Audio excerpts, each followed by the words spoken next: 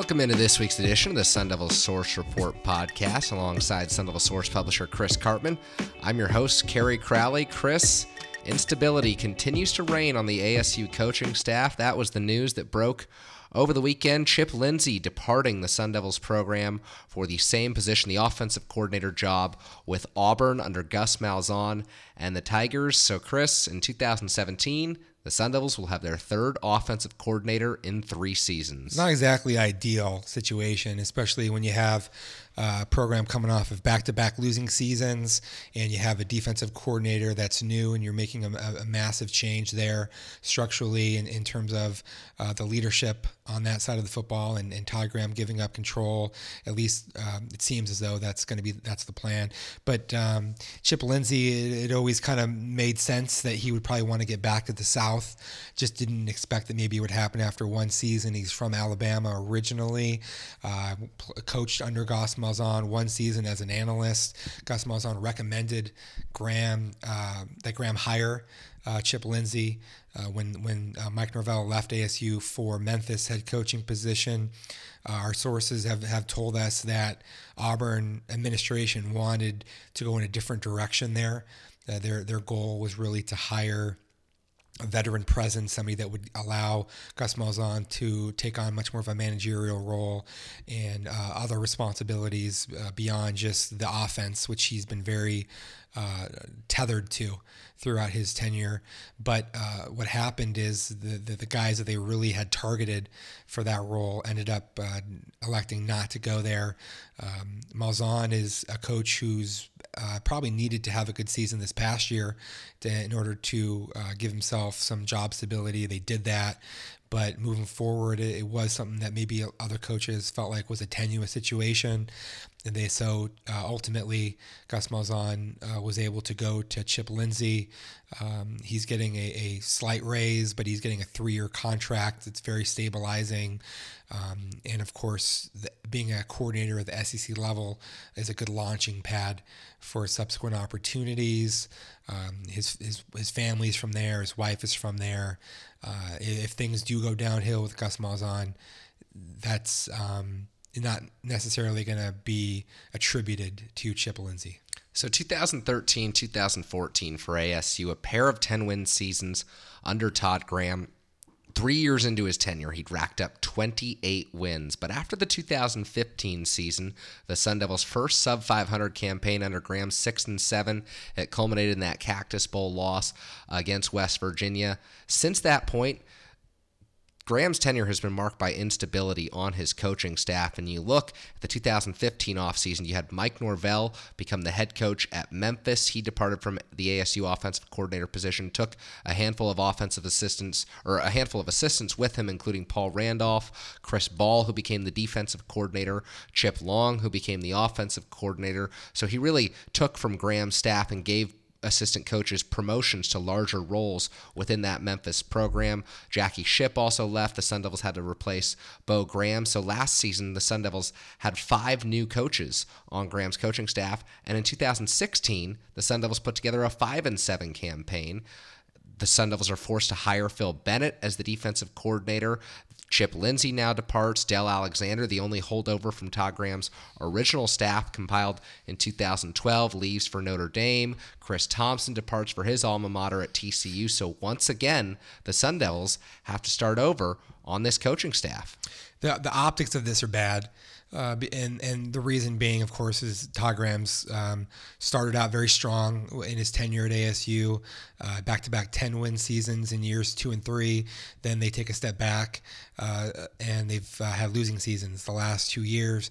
And so when you have all this coaching turnover, it looks tumultuous on the outside of the program. And if Todd Graham had all of this coaching change, and yet he had remained successful in terms of the win-loss record, then people would probably look at Todd Graham as a juggernaut and one of the best coaches in the country.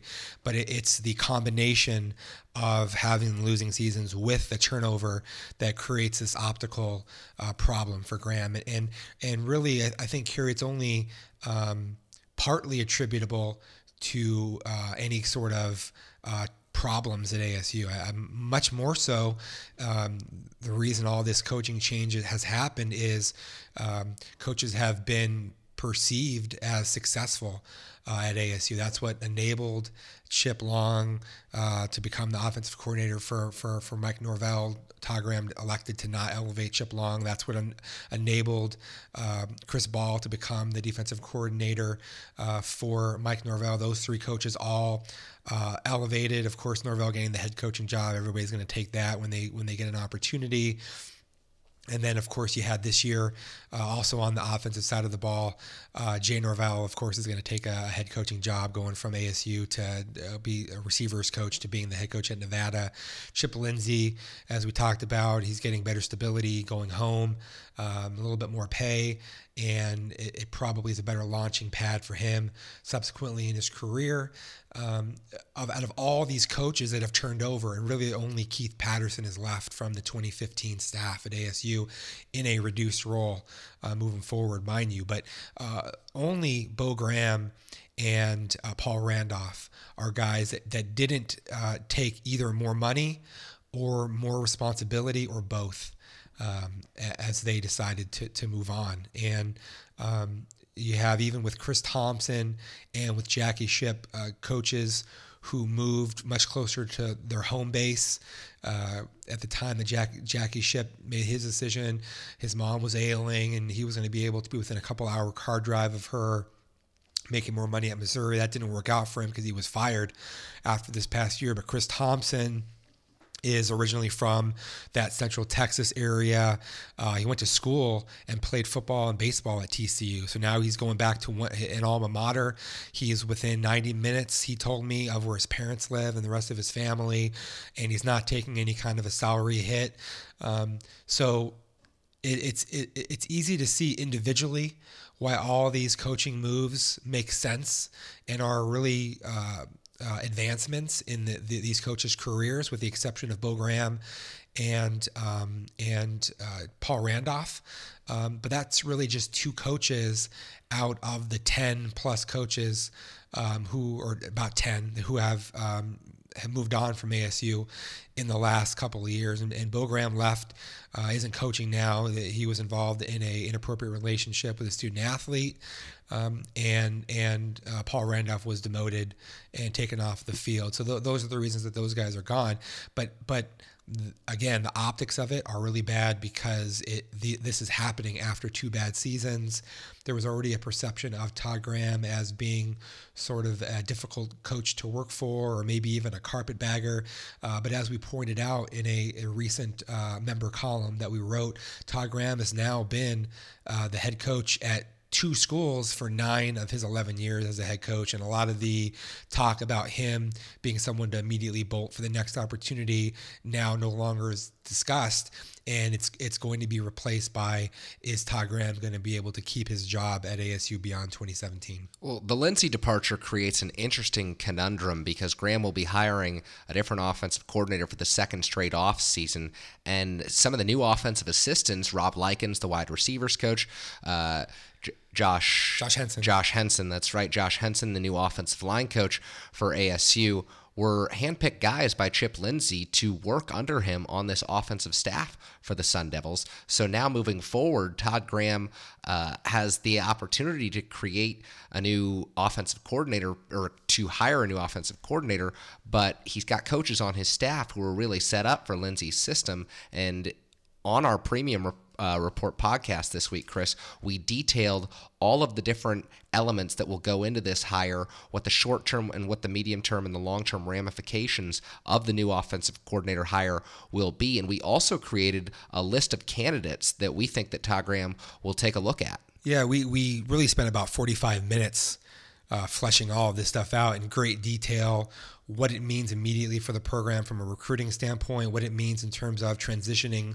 the offense from 2016 to 2017, stylistically, Chip Lindsey's impact on Todd Graham, and structurally, and what that may influence in Graham's thought process now as he looks to replace him moving forward.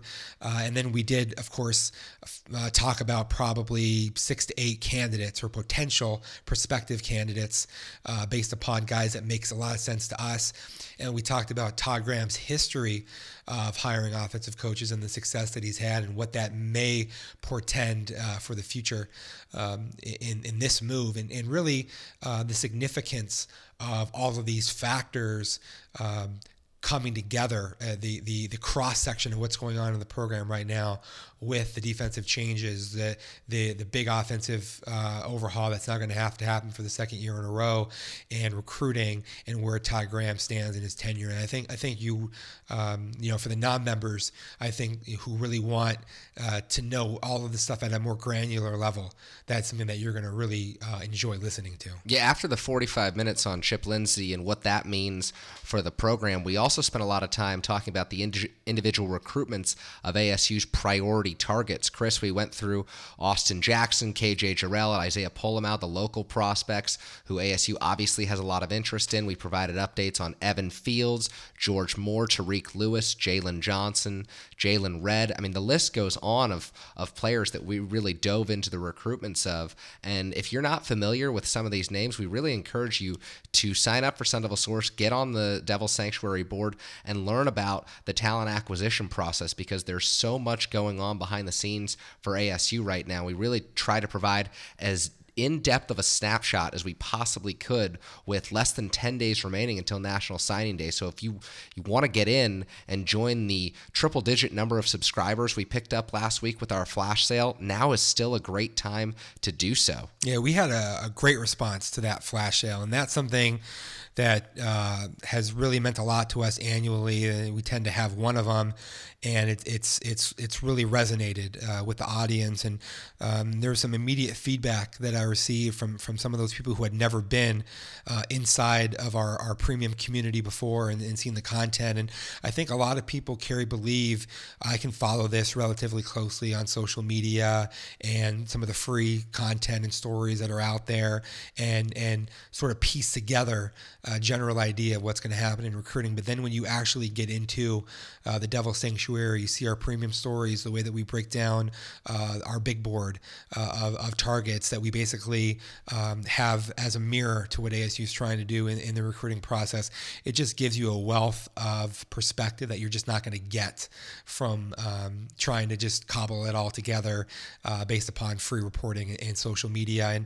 And then beyond that, of course, we have very extensive analysis and evaluations on all the recruits and the position specifically, what ASU's needs are, all these kinds of things. And so we just went on a long rundown of basically all of the top remaining targets that are on the board for ASU, who their finalists are, where ASU's positioning is relative to the others in the last week and a half of this process, and what our expectations are for how this class finishes for ASU. And very exciting, for ASU fans who are local also, or just like following this stuff, because of course you have KJ Jarrell, Isaiah Polamalu, Austin Jackson, the three biggest fish in state that are left out there swimming around that ASU is trying to reel in. And ASU already signed the two other of the top 5 prospects in the state not signed, but they have committed, I should say, right? You have Tyler Johnson and Ryan Kelly, the quarterback and the defensive end from the East Valley, or defensive end / tight end prospect. So ASU's never signed all 5 of the top in-state prospects who are all 4 stars. It's never happened before, and it's probably a long shot this year as well. But I don't even know if ASU signed 4 out of the 5. That's something we're going to have to look at after we're done with this, Kerry. But there's definitely a possibility that they could sign 3 or 4, put together one of the better in-state recruiting classes in recent years, based upon how these guys are shaping up for the finish. And then there's also the possibility of their overall 2017 class exceeding expectations in light of how their record has been on the field the last 2 years, and all this coaching turnover. In the past 10 years, ASU has signed the top-ranked player in the state of Arizona just once. That was 2008 when Dennis Erickson signed Jarrell Robinson. In 5 of the last 10 years, ASU has failed to sign one of the top 3 players in a class in the state of Arizona. So the Sun Devils obviously could make some significant headway in the Valley and throughout the state of Arizona if they're able to close on some of these top targets. We got updates on Austin Jackson, updates on Isaiah Pola-Mao, updates on KJ Jarrell. But Chris, I think one of the most important things we did this week is to provide some perspective about the depth in this ASU recruiting class right now and the depth of their target board, because in 9 days or so, ASU is going to announce its 2017 signing class, and everything you hear on signing day is all positive from coaches and around the country, and rightfully so, because you hear how important all of these prospects are, how much of a difference they're all going to make. But what we did this week is we talked about the prospects that are still high priority targets for ASU who would clearly help this class perhaps move into the top 25 of the overall scout team rankings. But we also talked about the plan B options, and something you'll be able to do if you get on the board this week, if you're able to subscribe to Sun Devil Sources, you'll have a great idea for certain players that ASU is targeting. Maybe you see they sign a certain player on signing day and Todd Graham speaks of him as one of the most important defensive line prospects in the country. Well, in reality, that player might have been a plan B prospect that the Sun Devils only recently tripped. There's a lot going on behind the scenes, and that's why it's so important that you're getting that perspective, that you're not just feeding into this notion that every program has on signing day that it signed the best class in program history. Yeah, this speaks to really our overarching goal as at Sun Devil Source. We're trying to allow fans of the program that they're so passionate about to have a really good BS detector, or to be able to cut through a lot of the rhetoric and get right to the heart of what's going on in the program and how does that measure up against what's being said. And there's based upon 15 years of experience covering recruiting, and then also having really good sources on the ground and talking to these kids and finding out when they started to get recruited by these coaches and how that process unfolded, it gives you a very clear understanding of the pecking order, who really are the top targets, what they're trying to accomplish. We have sources that are telling us how they want to finish their classes at all these different position groups, and that allows you to put the whole puzzle together in a way that you can measure against what's articulated from Todd Graham on signing day and what they say in terms of the sales process of their recruits, and part of this is we also give our own independent evaluations of the prospects. And one of the things that we did, I did recently on the board, I looked at a 3-class cycle and the 7 lowest recruits that we had in each of those 3 classes under Graham, and what we saw is that only one out of 21 players ended up a multi-year starter, and only one other was a starter at all, and the other 19 have been reserves or guys that haven't made it and have had to be moved out of the program. And so we have the ability to really project in a very reliable way which of these guys are going to be able to make an impact and to what degree. Not to say that we're not going to be wrong sometimes, because obviously you are, and there's been a number of guys that we thought would be better than they have turned out, and guys still have to take it upon themselves to make good on all of their potential and their talent, right? And sometimes you're going to make mistakes on the evaluation side, but I think it gives you a much better idea of if Graham is or somebody else is really selling certain recruits, and yet we have them in the bottom third of ASU's class from an evaluation standpoint. It gives you a really good barometer by which to measure the rhetoric against what the real expectations probably should be. Additionally, last week, ASU's 2017 schedule came out, Chris. The Pac-12 released the entire conference schedule. We already knew the Sun Devils' non-conference opponents, New Mexico State, San Diego State, and Texas Tech, in that order, but we learned what the Sun Devils' schedule will look like for 2017. 7 home games. It's a Pac-12 South heavy slate at the end of the season. 5 conference home games and 4 games at home against teams that won at least 10 games in 2016. So just your initial thoughts on the schedule. I'll run through it real quick. ASU opens on Thursday, August 31st at home against New Mexico State. I love Thursday home games. I know no one else does other than you, Chris. So, yeah. But we're a little disappointed not to see more Thursday games on the schedule. There's no other Thursday games on the schedule. On it.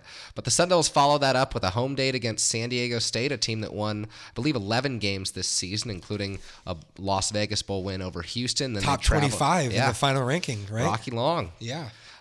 Then they travel to take on Texas Tech, who will not have Patrick Mahomes next season, before opening their Pac-12 slate at home against the Oregon Ducks, Willie Taggart's Pac-12 debut. They'll hit the road the following week and take on the Stanford Cardinal, who they've missed in the last 2 regular seasons. That's the first game in which transfer quarterback Blake Barnett will be eligible for the Sun Devils, so obviously a lot of intrigue heading into that week about whether Barnett will play.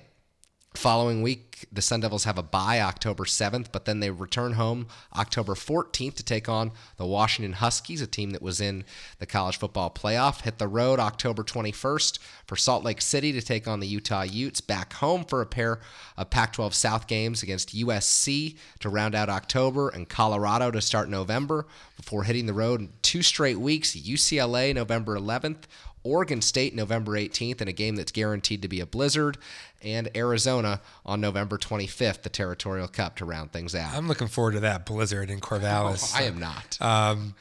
The last time that we went there, I don't know if you were there, Kerry, but I was not. Yeah, it was the coldest game I remember, and that was, of course, when ASU lost as a favorite on the road, and it cost them the South. But I think overall, it's a pretty good schedule for ASU, right? You get 5 games in the Pac-12 at home. You alternate between 5 at home and 4 at home every year because you play 9. So this is the year where they get that extra home game. The bye week is probably a little bit earlier than you would like, but it's in a pretty good location, all things considered. Yeah, you get an extra week to prepare for Washington. Exactly. You get that week to prepare for Washington. And by the way, that is also probably the most important stretch of your schedule, because immediately after that you have Utah, USC, and Colorado and UCLA all South games.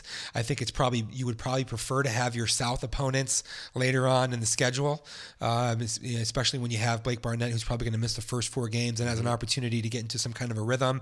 The bye week is probably in a good place if you're going to make a quarterback change at some point. Getting Oregon early is probably good as a home game, because they have a big coaching transition that's happening there also, and they're a little bit of a younger team that's going to be assimilating to what's going on. And then I always like playing ASU playing Arizona at the end of the schedule. There've been some times when they've played Arizona in the penultimate game of the season. Mm-hmm. I'm not really a big fan of that. And this time it's on a Saturday, which then gives you a little bit more flexibility with your Thanksgiving weekend. I think that's good. I agree that generally speaking, I'd rather have more Thursday games. For us, it frees up our weekends more. But that's really irrelevant completely to the listeners of this podcast. The other thing is you probably don't want to play USC, UCLA back-to-back. Yeah, the first time in, 4 years that they haven't played the LA schools back-to-back? I think there's 1 year in there that they didn't. Yeah. Maybe 3 out of 4. Mm-hmm. But Colorado is the sandwich school that's in between there. And Colorado is going to be facing a lot of turnover with its top personnel, but that's still going to be a tough game and a very important game at home. I think two important things here. Todd Graham needs at least 7 wins, I think, to be able to feel comfortable about his job moving forward. 8 would definitely really secure his situation moving into the next year.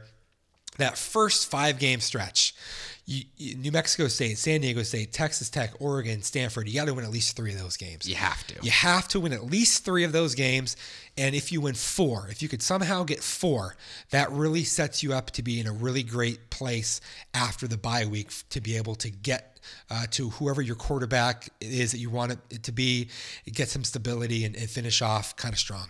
Something that I note is the back end of the schedule. You face Colorado, which is going to lose so many of their key players. They lose defensive coordinator Jim Leavitt as well. And so that's a team that probably won't win 10 games next year. It's probably going to be on the downturn, likely much closer to 500. New quarterback and some of their better players. But then you finish the season with 3 straight teams who were at the bottom of the Pac-12 last year. The 3 teams that were really with ASU. It's UCLA, Oregon State, and Arizona. And sure, the Bruins will have Josh Rosen back. That game is in Pasadena, where the Sun Devils have actually won their past 2 trips.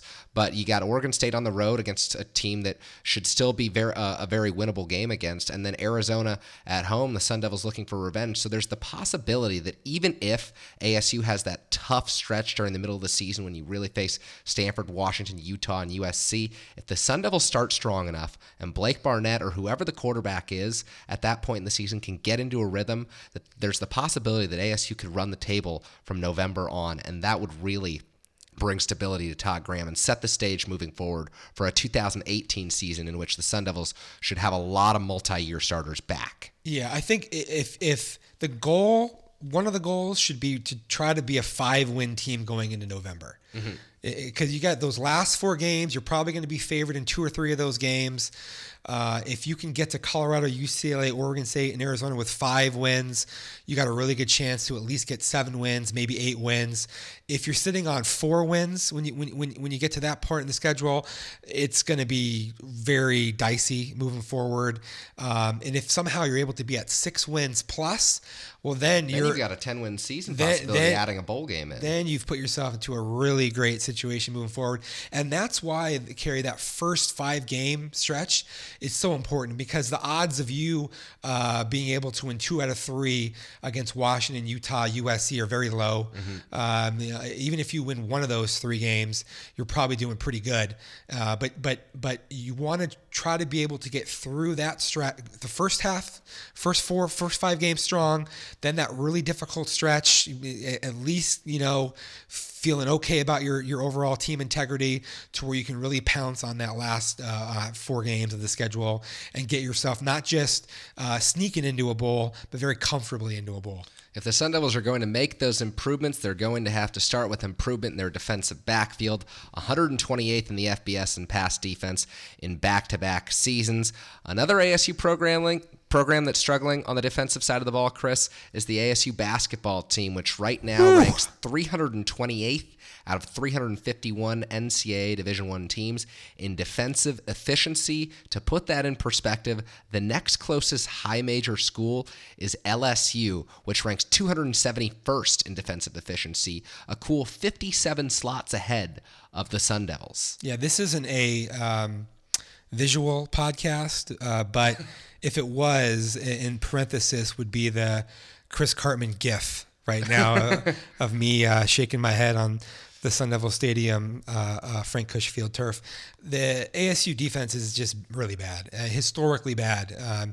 The worst defense that I can remember in all my years covering the program, probably, at least going back to the transition from Bill Frieder to Newman, where he was an interim coach for a year, and then Rob Evans came in, late 90s, and part of this, of course, is because Bobby Hurley's playing a up and down offense. He's really trying to be a tempo team, and they're a little bit faster and more loose with their shot selection, and they're not playing a lot of conventionally, a lot of coaches, when you're less talented, you want to take the air out of the ball. You want to play a lower possession game, because the more possessions is more opportunity for the opponent to basically take advantage of their talent, the talent disparity advantage that they have over you. Well, that's not really what Hurley's approach has been. And you can clearly see that Hurley is going to try to be a team that's going to be exciting and playing up and down brand of basketball and let players play really freely on the offensive end. But yeah, their defense is bad. And they don't have much that they're going to be able to do to fix that this year because you're down to 7, maybe 8 guys that you can play in your rotation. You have no front court presence other than Jethro Chishumpa, who spends more time either on his rear end on the court or on the bench on his rear end than he probably does in game because he's so foul prone. Your other guys are just, even though Obi Aleka rebounds and he's almost an automatic double and has been very productive in that regard, he's not a defensive presence at the rim per se. And Ramon Villa is probably somebody who wouldn't be playing much at all for you if you had good front court players, or he would be at least on the fringe of your rotation. But ASU hasn't done a very good job with its transition defense, its defensive rotations, its on-ball defense, its passing lane defense. It's just bad. And so you give up 100 points to UCLA, and then you come back and you give up, what do they give up against? I believe 82, yeah. 82-79 was the final. 80 again. So I think that's 12 games out of like 20 games that ASU's given up 80 points or more this season, which is really bad. You can run through some of the numbers. Yeah, they're 338th out of 351 teams in the NCAA in opponents' points per game. Opponents have a field goal percentage better than 50%. It's 50.6%, which ranks ASU 298th in opponent field goal percentage. The Sun Devils clearly not defending well, regardless of which statistical measurement you elect to use to categorize the Sun Devils' defense. ASU, we knew it had a difficult 3-game stretch against Arizona, UCLA, and USC. The Sun Devils actually started Pac-12 play 2-1 with victories over Stanford and Colorado, a loss to Cal, before losing to Utah, Arizona, UCLA, and USC in that order. But Chris, the Sun Devils do have an opportunity right now, starting on Wednesday at home against Washington, and that will continue on through mid-February when the Sun Devils play in Pullman against Washington State, where they're playing the weaker teams in the Pac-12. They've got Washington State at home before they travel to face the Oregon schools. Oregon, obviously, a much more difficult opponent than Oregon State, before returning home for 2 games against Cal and Stanford, and then they hit the road to take on the Washington schools again. So if there's any time for ASU to make any sort of a jump in the standings, it is over the course of the next month. I think ultimately their best hope is try to somehow sneak into the NIT. And there's a demarcation that we talked about in the past from the top of the Pac-12 to the bottom of the Pac-12. ASU's in the bottom tier of the Pac-12, but that really is about 6 or 7 schools. And so they have if everything really came together for them, maybe there would be a chance at being a 7-win team in the conference, and given their very difficult strength of schedule, they maybe could sneak in to an NIT bid. I think it's very doubtful though at this point, and no way they would be an NCAA team. Their a reasonable goal at this point would be to try to avoid being in the 9, 10, 11, 12 schools, because they have to play on the first day of the Pac-12 tournament.